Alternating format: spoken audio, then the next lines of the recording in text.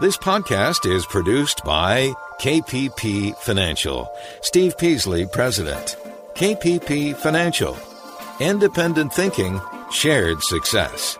And now today's podcast.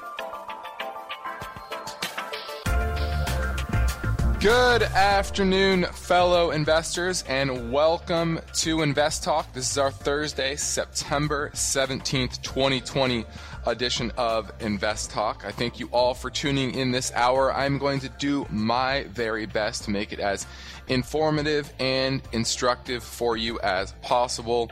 We know there's a lot going on in the markets, and the market profile is changing somewhat as we power towards the end of the quarter, right? Only 9 more trading days in the quarter in the month of September, which means we're into the almost into the fourth and final trading quarter of the year. And there's been a lot of unprecedented events so far in the past 3 quarters. And we know there's probably going to be a few more before the year is out. Why? Because it's a very contentious election season, and you need to be prepared for volatility. And that's what you're starting to see now, where, like I've been saying for a little while, I'm seeing signs of the growth side of the market, the exciting areas of the market, the areas where most new investors are playing. That's kind of unwinding, and it's been unwinding here for, 3, 6, 9, about 11 trading days or so. And we broke below the 50-day moving average in the growth versus value trade, still above the 100, but that's the next line in the sand. Do we break it? Have we seen the peak in the tech stocks? Right? We have had a few big IPOs at massive valuations, just absurd 200 times sales type of valuations, which frankly you only see when investors have thrown out all semblance of value, right? That are only looking at the story. And the hype machine of Wall Street is in full effect. And so this is what broke the 2000 tech bubble, was too many IPOs, right? Oversupply. We've also seen a reversal over the past 6 months or so of stock buybacks. What does that do? That has been a tailwind to the market over the past decade. And because of a weaker economy, obviously the shutdown and the pandemic has changed balance sheets, or at least the view of balance sheets, the willingness and ability to take on debt to buy back shares, right? So you don't have the quantity of shares coming off the market like you have in the recent past, and you have a new influx of IPOs as well. So that's kind of the environment that you are seeing right now, and one of the reasons why those value names are starting to outperform for the first time in a while. Now, I'm Justin Klein, and today in this program and podcast, I will do my very best to provide you with unbiased answers to your finance and investment questions. I know you want and need strategies to help you deal with this volatility. So I'm here right now taking your calls, 888-99-CHART, 888-992-4278. A quick look at the market. The S&P was down 28 points, but the big news, once again, was the NASDAQ. The NASDAQ was down 140 points, a little over 1%, and closed for the second time in the last week below the 50-day moving average. Once again, where will it hold the 100 is a big, big question. Now, you can already hear that I have a busy and information-packed podcast for you today. So let's get right to our first caller. Let's go to Mo in San Diego, looking at you. What is you? Is that the symbol? Hey, Justin. So you is Unity Technologies. It's going to IPO tomorrow. And I have shares of it and wanted to know what your thoughts are, if I should sell on IPO day or wait? Or I know you generally don't like getting into IPOs within the first 6 months, but I wanted to hear what your thoughts are. Well, I go based on kind of the recent track record of similar IPOs, and this is a software company just like Snow that just came out yesterday, and Snow actually dropped today below its IPO price of $245 a share, closed at $227.54 today. So I haven't looked at Unity, to be honest with you. I don't know what the valuation is. Is it anywhere close to 200 times sales like Snow? That I don't know. I know that the anticipated price is around 45 range. Well, I don't care about the ticket price, because once again, that's just an advertising number. Okay. What matters most is what is the value, what is the market cap. For example, Snow has a $63 billion market cap right now, where their run rate is for somewhere around 500 million in sales. Okay. So Unity looks like maybe 10 billion. I'm trying to get a sense of this because I don't see, like you said, it comes out tomorrow. One of my pieces of software says $34. Is that right? $34 would be me a $9 billion valuation. Right. Looks like trailing 12 months they've done some of them of 600. So this is coming out about 15 times sales, which relatively is not nearly as bad. I think all these software IPOs are drastically overvalued. Not all of them, but the vast majority of them. I don't know enough about Unity software to say, oh, this is a good buy or a good hold or good to sell. Frankly, I don't know. I'd have to really dig into it. But just judging by the space right now and how overvalued the space is in general, it's probably a better time to unload some shares. What percentage of maybe your total net worth are these shares? Probably 10%. Okay, cut it in half, 5%. There's, I wouldn't go more. I wouldn't want to carry more than 5%, especially at the valuations that a lot of these IPOs are going out at today. So I would unload probably half. Thanks for the call, Mo. You're listening to Invest Talk. I'm Justin Klein, and summer is basically behind us. But for investors, you need to remain vigilant through the end of the year and ongoing. We know there's a lot of crosswinds with a rough economic environment, but also government spending and a tough government budget deficit and a contentious election coming up and contentious politics in general. And that means you need to be even more diligent in your work, in your study, in your analysis, and be able to manage your fear and greed to become a better investor. And that's what I'm here to do. Help you do a better job managing the risk and balancing your assets in your portfolio. How do you deal with volatility? That's what I'm here to help you with. We should talk about anything that is on your mind. Your participation is an important part of the mix. So we're taking your calls live at 888-99-CHART.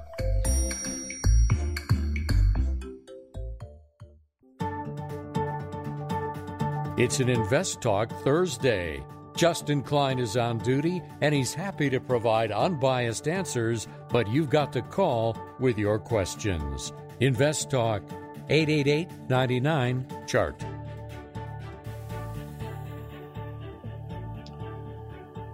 My focus point today concerns the story home builder sentiment has soared to a record high, but is there a red flag? We're going to discuss the highest reading in the survey's 35-year history.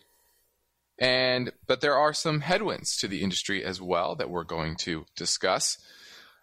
Also, with bond yields so low, what should retirees expect from bonds?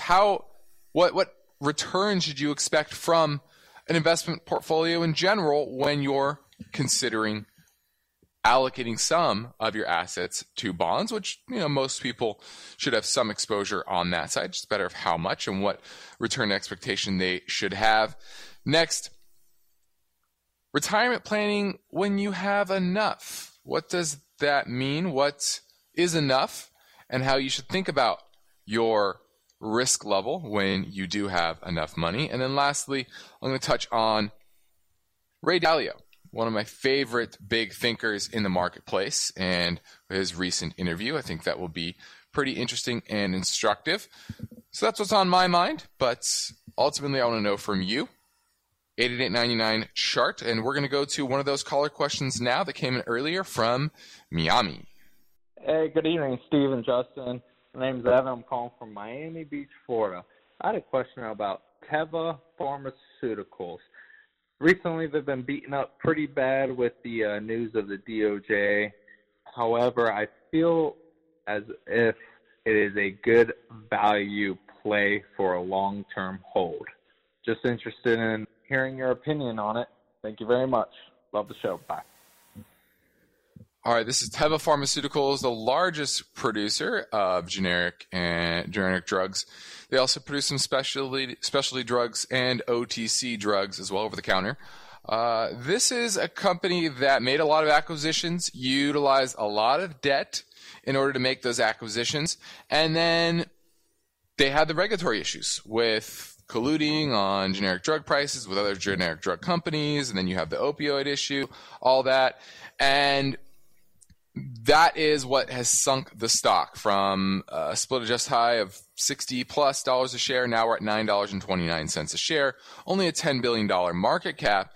And the issue is their debt level, about $25 billion in debt on their balance sheet that they have been trying to pay down, and they have done so to some degree. Their all-time high in 2016 was about $36 billion. They've cut that by about $10 billion, but it's taken some asset sales and funneling cash flow from the business into paying down that debt and deleveraging their balance sheet. And that is the real issue here, is that their earnings are also down dramatically. 2015, they made $5.42 a share. This year, they're only supposed to make $2.51 and $2.64 next year. So all the cash flow is going towards deleveraging their balance sheet, paying for a lot of these old acquisitions that they probably overpaid and just aren't able to invest the right amount of money into the actual business to really grow it and make it run as properly as it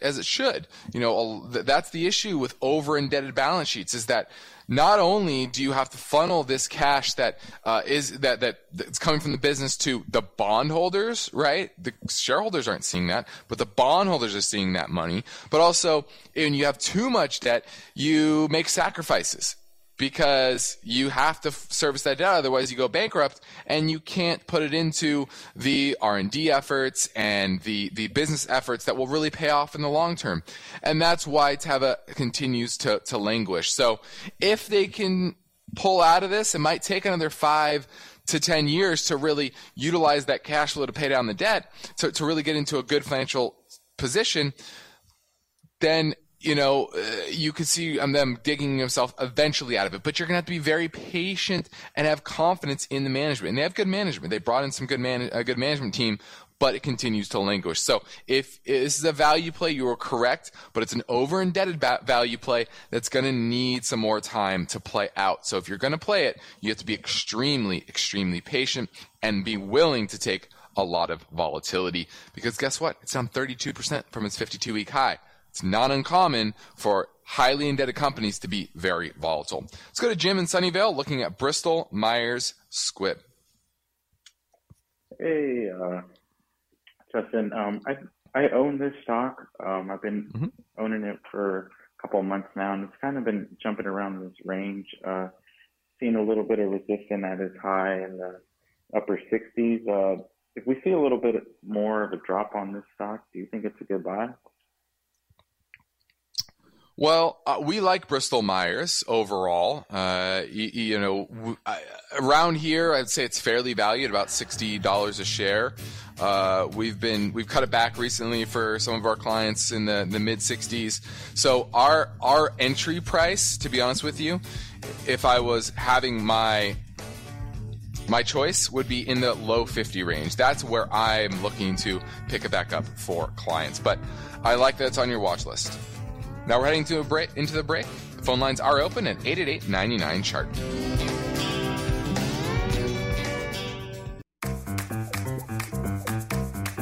This is Invest Talk. the radio program and podcast dedicated to helping you achieve financial freedom. You may be a regular listener. You may even have called a few times. But if you've never called, what are you waiting for? The phone lines are open, and Steve and Justin would love to hear your questions right now. Call 888-99-CHART. Now, from time to time, I like to remind you that here on Invest Talk and at my company, KPP Financial, based in Irvine, California, we operate with a philosophy of independent thinking and shared success. So our job each weekday is to provide you unbiased guidance, and our job during trading hours is to practice parallel investing, meaning we invest right alongside our clients. So if you ever want help, if you ever need help, I encourage you to take advantage of our free portfolio review assessment via telephone, Skype, or Jive meetings. You can send us a message through investtalk.com or call our KPP Financial office in Irvine, California. Now, let me segue into my focus point today, which concerns home builder sentiment. Home builder sentiment reached the highest level in its 35-year history at 83 points, which was flat. It was up from 5 points from September. And all of the index components rose to record highs. Current sales conditions rose 4 points to 88. Sales expectations in the next 6 months increased 6 points to 84. And traffic for prospective buyers increased 9 points. So that was the biggest move. So a lot of people are out there looking for new homes, and a lot of this has to do with inventory or lack thereof in the existing home market.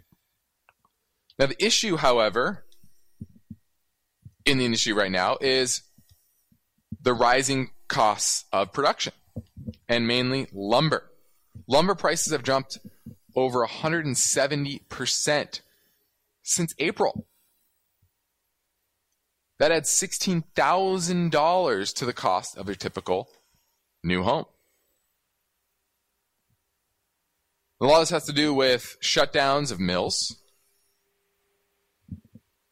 during the pandemic, made it harder for workers to socially distance and wear protective clothing, and supply suffered. On top of that, we have fires out west where there's a lot of timberland. And that is also crimping demand, making it harder for the loggers to get to the areas that they want, that they need. And so Weyerhaeuser, the nation's largest lumber producer, said on Tuesday that several of the fires have reached the company's timberlands, and it is too soon to assess the effect of the acreage or potential business impact. So not only are you seeing increasing demand, cheaper borrowing costs, but also higher costs for lumber and employees. So that's really the issue here in the home market, or the new home market at least, is the supply of lumber is crimping the supply of new homes. 888-99-CHART, 888-992-4278 is how you get through and ask your question on today's show. We have about 30 minutes left in the show, so I encourage you to reach out. Now, our Invest Talk audience is growing month to month. New listeners call in and sometimes submit questions that we have covered previously. But with new listeners coming online, I don't mind hitting a topic again. So let's get a call in right now. Hi, Steve or Justin. I have 4 stock accounts: traditional IRA, Roth IRA, a regular stock account, and an education account. And I'm having difficulty figuring out what stocks to put in each one. You know, if I have, say, 20 stocks that I like, should I buy all 20 stocks in each account? Each account has varying amounts of money. Or should I just put, 5 that I like in one account, 5 that I like in another account? How would you guys go about deciding what to put in each account? Thanks. Bye.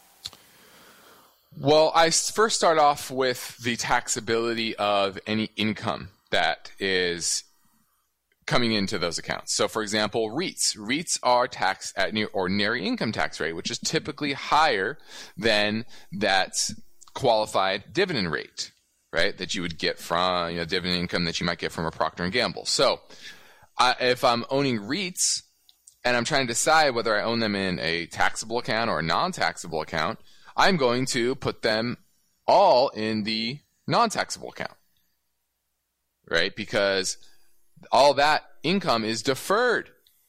Eventually it's going to become, your taxable income tax rate, but you don't have to pay that today, right? Whereas a dividend coming from, say, a Procter & Gamble, that's going to be more advantageously taxed.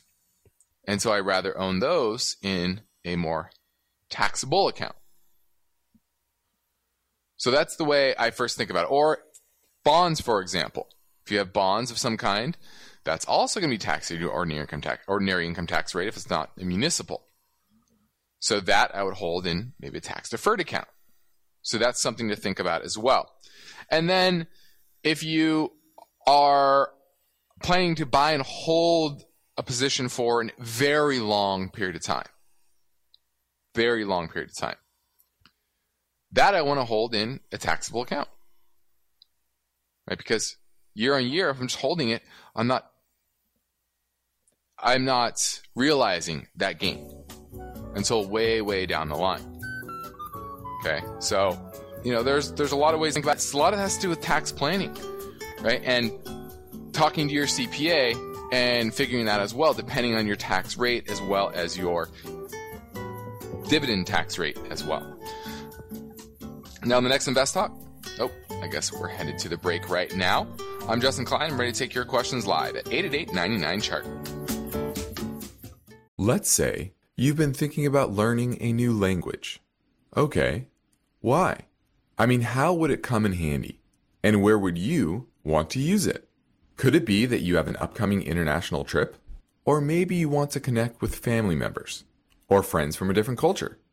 I think you should know about Rosetta Stone. With millions of users, it's been the world's most trusted language learning program for 30 years. Rosetta Stone is available on your desktop or as an app with Audio Companion and the ability to download lessons offline. Rosetta Stone truly immerses you in the language you want to learn. It has a built-in, patented speech recognition engine called True Accent. So as you practice speaking, you'll get feedback on how well you pronounce words. With Rosetta Stone, you pick up a language naturally, first with words, then phrases, then sentences. It's an intuitive process designed for long-term retention. You really learn to speak, listen, and think in your new language. Rosetta Stone is an amazing value, so your special skill set is within easy reach. You know you want to do this, so don't put off learning that language. There's no better time than right now to get started. For a very limited time, Invest Talk listeners can get Rosetta Stone's lifetime membership for 50% off. Visit rosettastone.com/today. That's 50% off unlimited access to 25 language courses for the rest of your life. Redeem your 50% off now at rosettastone.com/today. At this point, I think almost everyone has heard how generative AI promises to bring us to the next industrial revolution. AI is already shaping society with an impact on daily life that echoes the transformative significance of electricity or the internet. As we take steps to embrace the potential of generative AI, we need to remain vigilant with regard to its exploitability. This is where HackerOne comes in. HackerOne's AI Red Team addresses the novel challenges of AI safety and security for businesses that are launching new AI deployments. The HackerOne approach involves targeted offensive testing by harnessing the collective skills of ethical hackers who are proficient in AI and prompt hacking. In short, AI red teaming is the practice of stress testing AI models and deployments to make sure they can't be tricked into providing information beyond their intended use, and that security flaws can't be exploited to access confidential data or systems. HackerOne seamlessly integrates with your existing tools to enhance communication and collaboration across development, security, and IT teams. So, stay ahead of the game in the battle against cyber threats with HackerOne's attack resistance platform. Learn more at HackerOne.com. That's HackerOne.com, HackerOne.com. This is Invest Talk. Is your portfolio balanced? Is it optimized? Is it delivering the types of gains you want and need to achieve financial freedom? Well, turn up the volume because there are many questions that deserve unbiased answers. And Justin Klein is here now, ready to take your calls live. 888-99-CHART. On the next Invest Talk, equity indices have risen to records and bond yields have sunk to all-time lows. So is it time for income-seeking investors to take a fresh look at utility stocks? That story tomorrow. But for now, let's dig into low rates in general and the bond market and how that looks in an overall portfolio, how investors should think about bonds from a portfolio allocation standpoint today. Now, in theory, the return on stocks is just simply the return on bonds plus some kind of equity risk premium. And I know that sounds complex, but basically saying that when bond yields move down, yields on equities also move down, right? Just as bond prices move up when bond yields go down, so do equity prices, right? We've talked about this before, that low bond yields, especially treasury yields, have a drastic impact on valuations of stocks. That's why you typically see inflated assets when interest rates are very low, including real estate, also equities. Now, bonds have always been, for the most part, the safest part of a portfolio. So if you're looking for safety, just because bond yields are relatively low doesn't mean that you get rid of them entirely. You just have to maybe rethink your allocation and ensure that you have the proper diversification over a longer period of time so that you aren't experience undue volatility that you can't handle. Now, one way you can do that is by lessening your duration, right? So not locking yourself into assets that will be very volatile if interest rates rise, right? So shorter duration assets. That may mean even higher levels of cash on the sidelines because your opportunity cost of investing that into safe bonds is relatively low right now, right? Because the 10 years at 0.7%.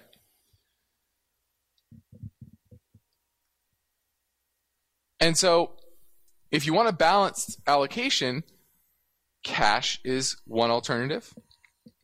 Also, precious metals. I think that's a good bond type of proxy, okay, that is going to keep up with inflation.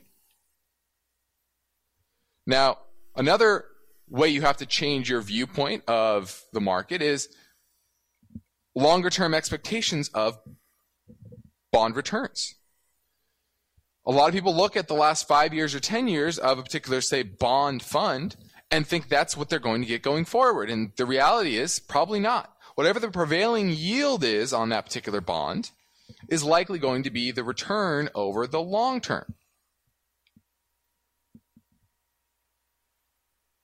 So you have to think when you're planning for retirement, that will change your withdrawal rates as well. So low yields can play a big role in overall guidance towards your withdrawal rate if you are near or in retirement.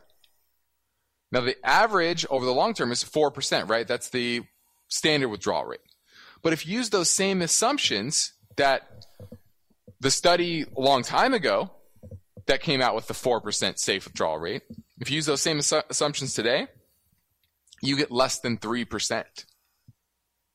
Now, for most people, because maybe you're getting Social Security or pension or other income, the 4% withdrawal rate may be fine. But if yields stay this low for a long period of time, it could have a very drastic impact on how much people are going to be able to accumulate before retirement and earn in retirement as well. Now, Social Security is kind of the biggest anomaly here, where it becomes even more valuable, right? Because the longer you wait to take Social Security, the bigger increase you get. And a lot of times it's 6 or 7% every year that you wait. And you're not going to get that safely anywhere close to that in this kind of market. So it makes Social Security even more beneficial and makes it so you really need to try to focus on maximizing those Social Security benefits. And if you need help doing that, we do that. We can help clients with that when we develop financial plans. And then lastly, annuities. A lot of people think, annuities because you want to earn some sort of yield.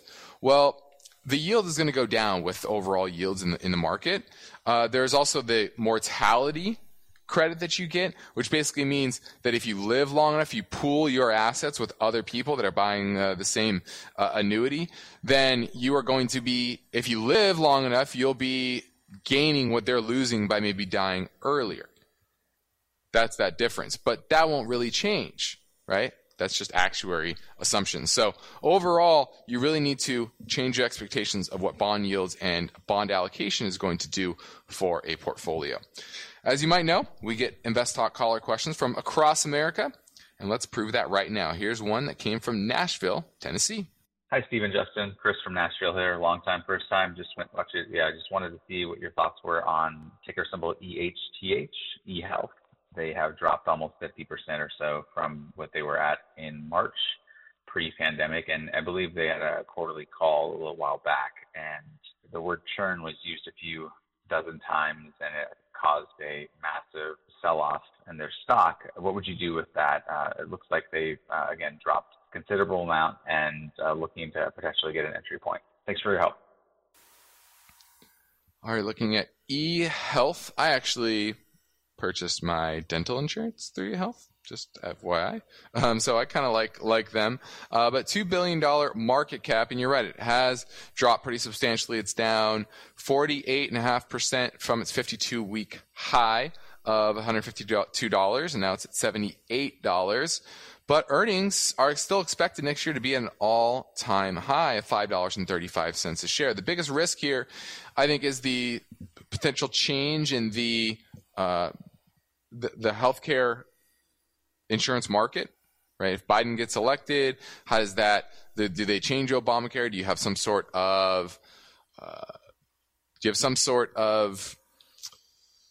I don't know, single payer program that has passed?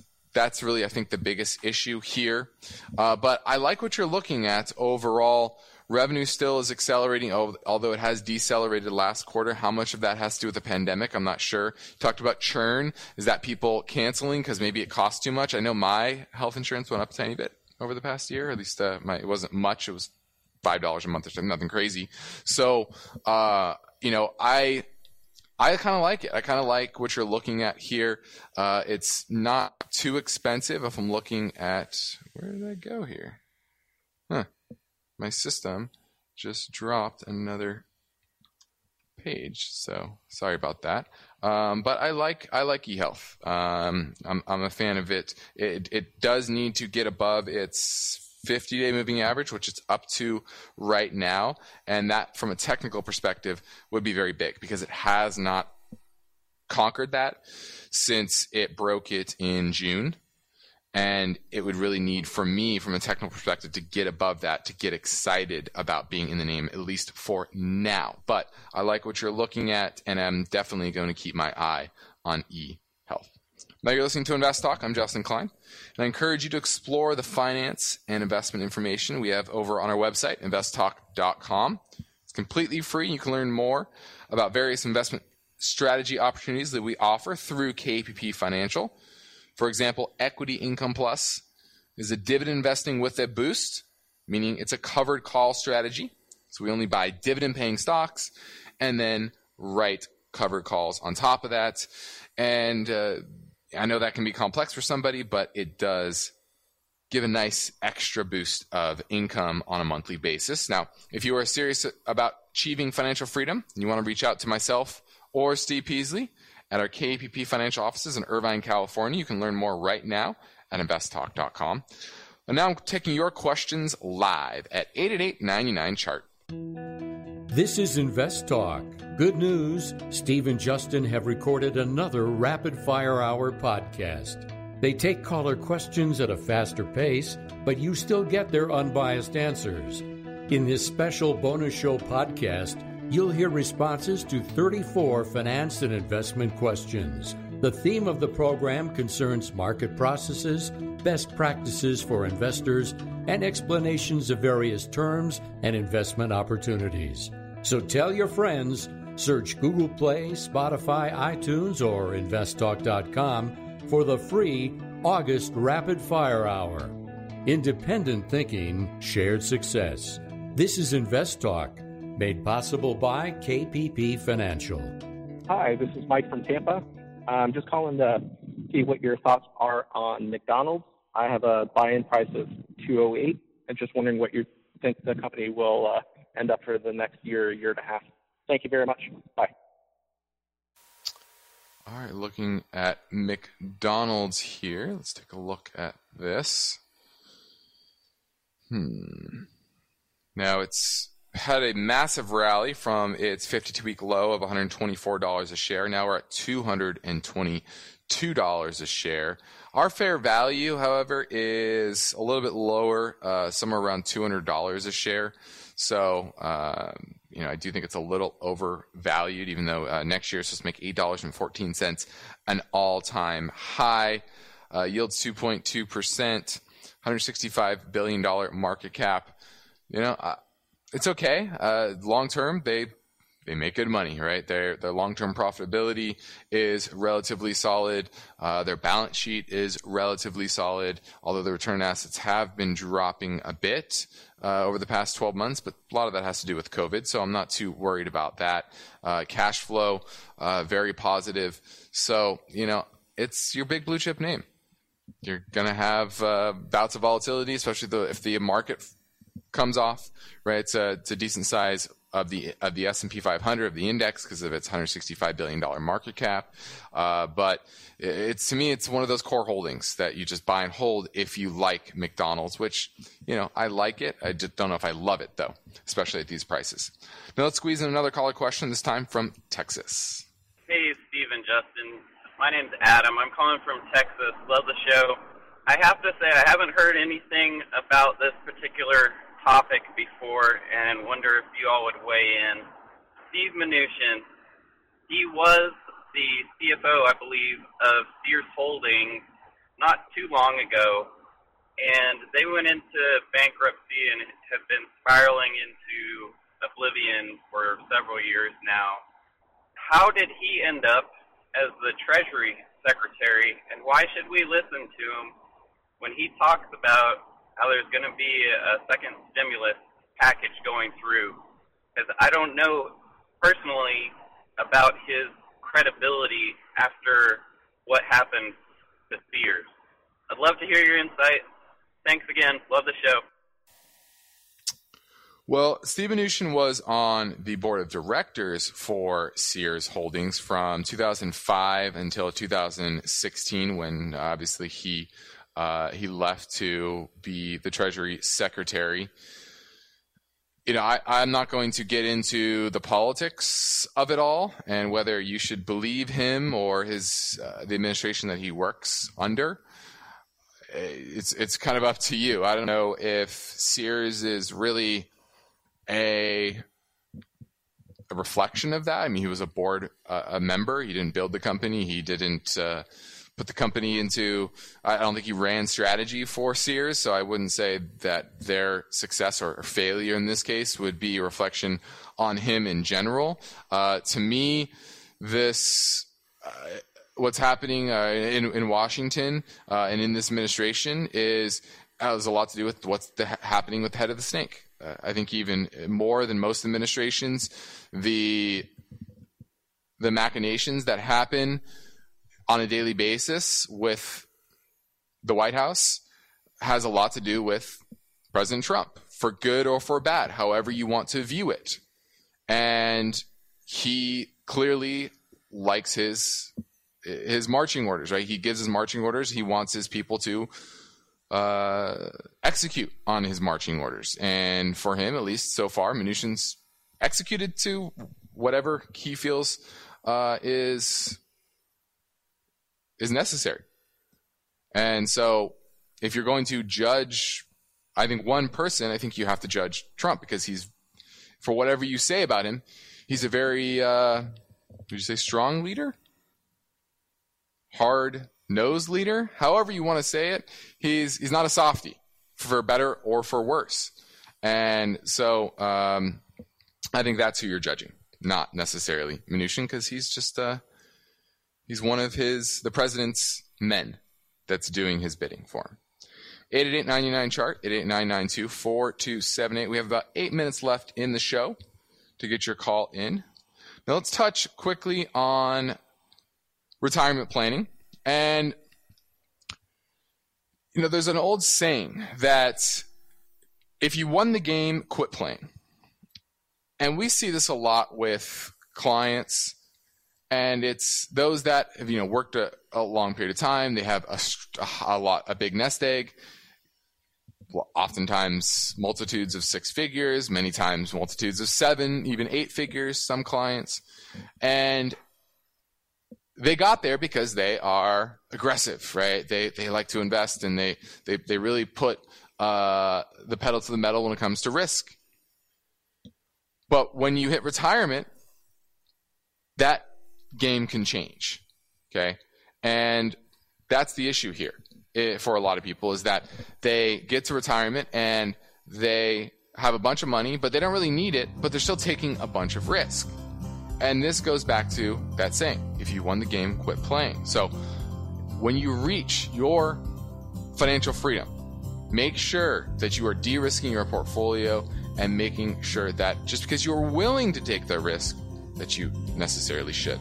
This is Invest Talk. I'm Justin Klein, and we have one goal here each and every weekday, and that's to help you achieve that personal version of financial freedom.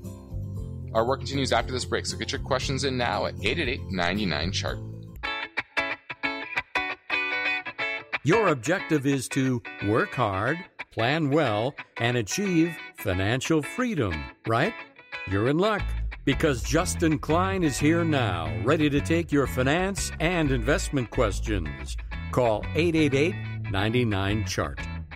Hey, Steve, Justin, Sven calling from Marquette, Michigan. Love the podcast. It's been very informational. Just found it not too long ago.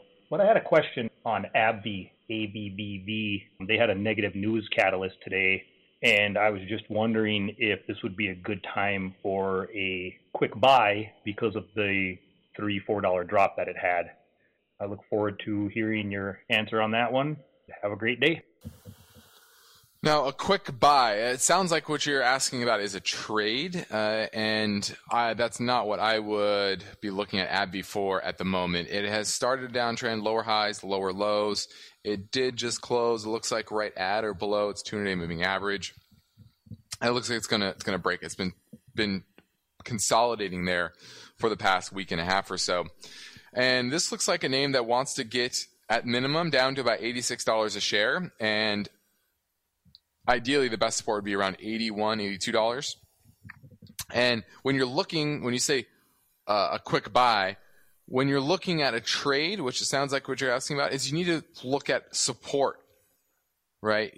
Whether that's a moving average, whether that is a previous consolidation area, whether that's a fib retrace, whatever that is, you need to line up probably multiple factors. And to me, the next multiple factor area is about $82 a share. And from a valuation standpoint, I think that would be a pretty good value. I like AbbVie. I think it's a good company. It does have a little bit of a debt issue similar to Teva, but it doesn't have the litigation issue that Teva has. They did make a good acquisition of Allergan, which I really like. And so, I don't think that dividend's going to grow. They're probably going to use excess capital to cash to repair that balance sheet a bit.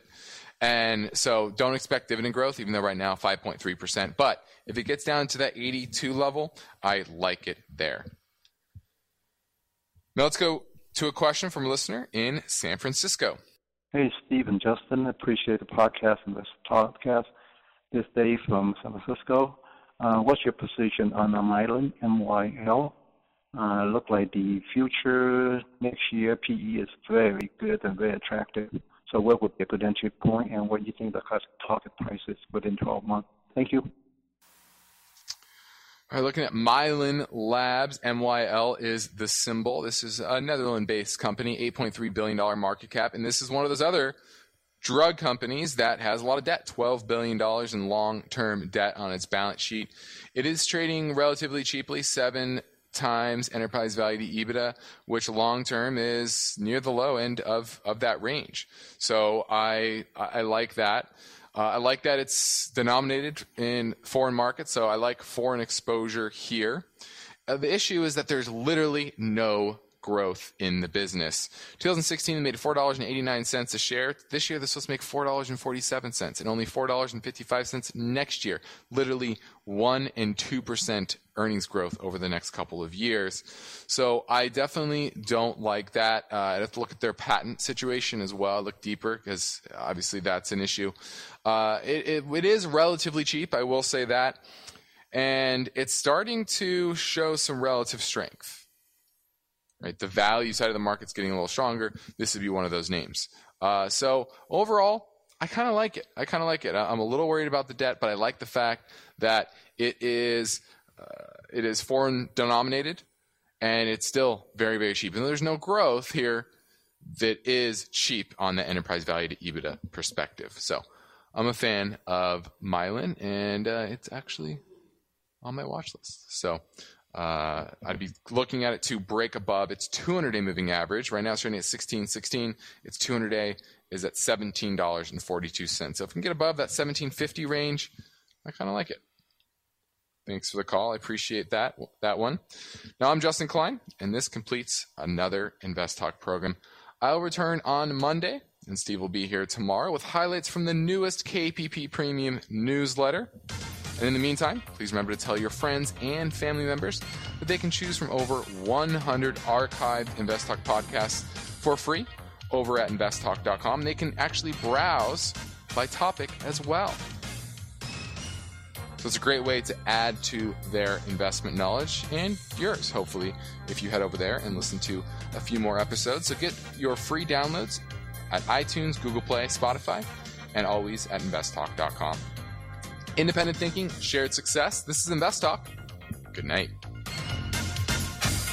Because of the nature of the interactive dialogue inherent in the format of this program, it's important for the listener to understand that not all comments made will apply to them specifically. Nothing said shall be taken to be investment advice, or shall statements on this program be considered an offer to buy or sell securities. Such advice is rendered solely on an individual basis, and at times will require that the investor review a prospectus before investing. Invest Talk is a copyrighted program of Klein Pavlis Peasley Financial, a registered investment advisor, which retains all rights. For more information regarding KPP's investment advisors, call 1-800-557-5461. Steve Peasley is President and Justin Klein Chief Executive Officer of Klein Pavlis Peasley Financial. And they thank you for listening and welcome your comments or questions on our 24-hour listener line at 888-99-CHART.